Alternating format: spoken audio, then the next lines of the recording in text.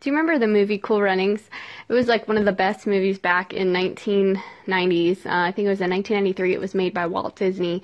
But it was about four Jamaican guys who decided to take a risk and start a bobsled team in Jamaica, the first Jamaican bobsled team, and they take it all the way to the Olympics. And if you haven't seen the movie, I'll just let you watch it and you can see the ending, so I won't spoil anything.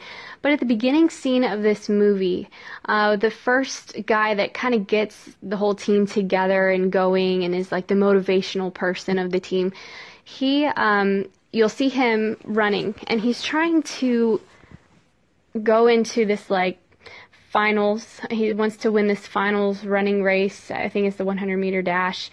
To go to the Olympics for running. So that's his initial dream, his initial plan.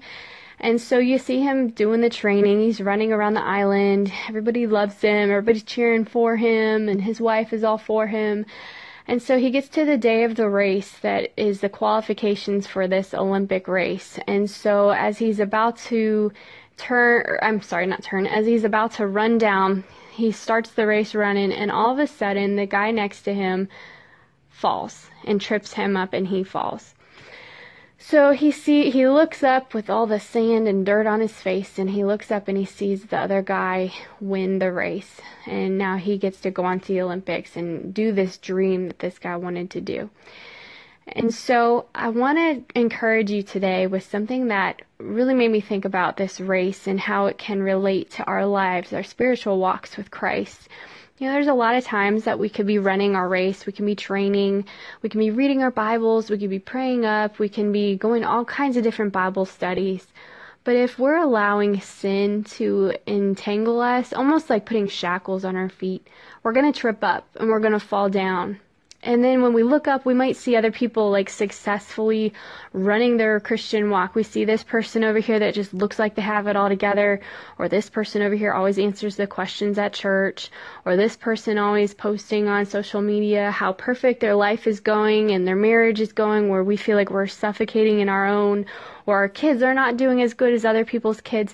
And we start comparing our race with other people's successes or where they're at in their race of life. Or even start comparing our spiritual walk with other people's spiritual walks. Like, oh, I'm not as good as her, or he always knows the answer, or, you know, this person seems like they never struggle with sin. I can never be like that. I just can't stand them.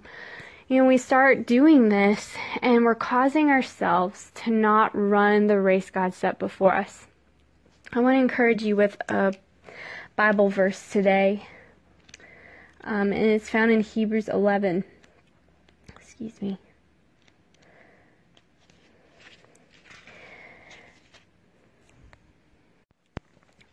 Hebrews 12:1.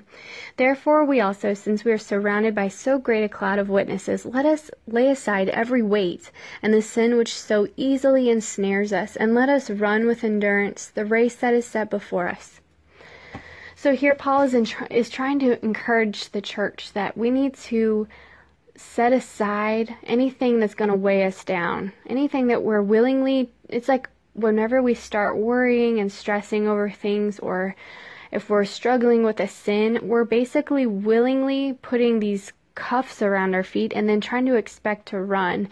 And we're just going to fall every single time. I know with myself, I struggle with worry, I struggle with stress, I really struggle with just being very self-paranoid about just a lot of things. Just, you know, my self-confidence kind of is lacking in a lot of areas of my life. Relationships kind of struggle with. And so I get so wrapped up in like how I want to say this to this person or how I want to come off that I'm tripping over myself and I'm not running the race that's set before me. I'm making my life about me and not about Christ. And here he's trying to say, you know, set it aside, put it away, the weights. Who in the world is going to want to add weights to their feet when they're getting ready to start a race? Nobody does that. Now, you train maybe like that. I've seen people tie, you know, a rope to a tire and then tie it around their belly and kind of like run across the track. I remember a guy that was in my high school that would do that. You know, and it'd be silly if he did that at the actual race, right? Like, he wants to be light. He doesn't want to be heavy. So we do this in our spiritual walk. If we're struggling with doubt, if we're struggling with lies that we think, God couldn't forgive me of this sin, or God doesn't want to use me because I always mess up, well, then we're not believing the promises that God puts out for us in His Word of how He wants to redeem us, He wants to restore us, He wants to use us, how He doesn't need us, but He wants us, and how He finds you significant, and how much in Psalm 139 talks about how many thoughts He has for you, that the number couldn't even be calculated. It's just too numerous, the thoughts that He has for you. And so we have to remember these promises. And so when we start dwelling on the lies, the stress, the fears, the comparison game, we're basically falling on our face like the man in the beginning scene of Cool Runnings. And I want to share with you an illustration that kind of puts us all together. A few years back, my family and I, it was right after New Year's, we decided we wanted to play with some of the toys the kids got for Christmas up at the gym of my in-laws' church. And so we went up there, and my husband was getting out his drone I got him for Christmas and trying to let it fly. Well, the kids were following him around, and he was just learning how to fly it. So he was like, guys, back up a little bit. So I realized they were kind of getting in his way and decided, let's let him practice flying it, and then you guys come over here with me and play. So we got their little, Kayla got a shopping cart. She was 2 at the time. Brock was 4 at the time, and he got a big, giant dump truck toy. So I said, let's run. Let's see if we can race from this wall to the other end and back. And whoever gets here first wins. Well, I kind of knew my 4-year-old son was going to win, but I decided to help Kayla. So I said, go. And so we started running down the gym. My son, is pushing his big dump truck. He hits the wall and turns around and goes back before we could even get to the wall. When we hit the wall and turned around, Brock was already near the finish line, so I kind of knew it was over. But I told Kayla, I was like, keep going, Kayla, keep going. So she's running as fast as her little legs can go, pushing this grocery cart. And I start getting in front of her and start turning around and running backwards, kind of coaching her, running backwards. And Brock gets to the finish line, shouts, I win. But I still coach her. I'm like, keep going, don't quit, Kayla, keep going. And I reached the finish line about 10 feet in front of her, and I yelled as loud as I could, keep going, Kayla, one more time, just go. She looks at me with the biggest smile, lets go of her shopping cart, and just runs full force to my arms. And I remember just picking her up, swinging her around, we're giggling and laughing, and I'm encouraging her, way to go, way to finish. All the while my son's like, yay, Kayla, but I still won. But it dawned on me that night, and I wrote this back in I had a daily devotional I wrote a couple years ago too about this, and it encouraged me so much, because this is what is like with God, with our race of this life. I believe God's encouraging us with His words that to keep going, even though other people look like they're ahead of us in their spiritual walk, or they're succeeding in life, or whatever. When we start comparing ourselves, if Kayla would have stopped racing, well then she wouldn't have enjoyed that ending with me. She wouldn't have enjoyed the experience of the victory at the end, even for her own little race. And that's kind of where we're at. If we're comparing ourselves with people, if we're stuck in a sin, if we're stuck with these shackles, so to speak, around our feet, and we're not running, then we're just stuck, and we're not going to experience the joy of just the freedom of running full force into Jesus. So that's what Kayla did. She stopped what she knew that her grocery cart was slowing her down. And so she threw it to the side, and she just took off running to me. And I could tell you it was faster than when she had the shopping cart. And so I want to encourage you today with this, that if there's something that's slowing you down, let it go and just run full force into the direction of Jesus. You can find Him in His Word. You can find Him through prayer, maybe even a song. Or maybe He's just out in creation, needing to show you that He's faithful with looking at the birds or His storms that He brings in and takes away.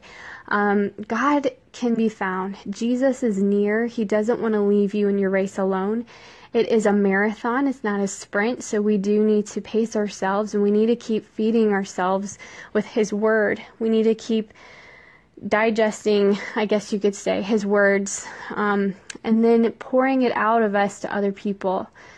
Sometimes we get so filled with words from God that we see other people struggling. Maybe we see other people in their lanes falling down, struggling in certain sins. How can we encourage them? How can God use you to encourage somebody today that might be struggling or hurting? He can't use you if you're stuck yourself or if you're not poured into by God's word. So that's why it's so important as well with this Christian walk and this Christian race, I guess you could say, is that we need to encourage each other. We need to build each other up.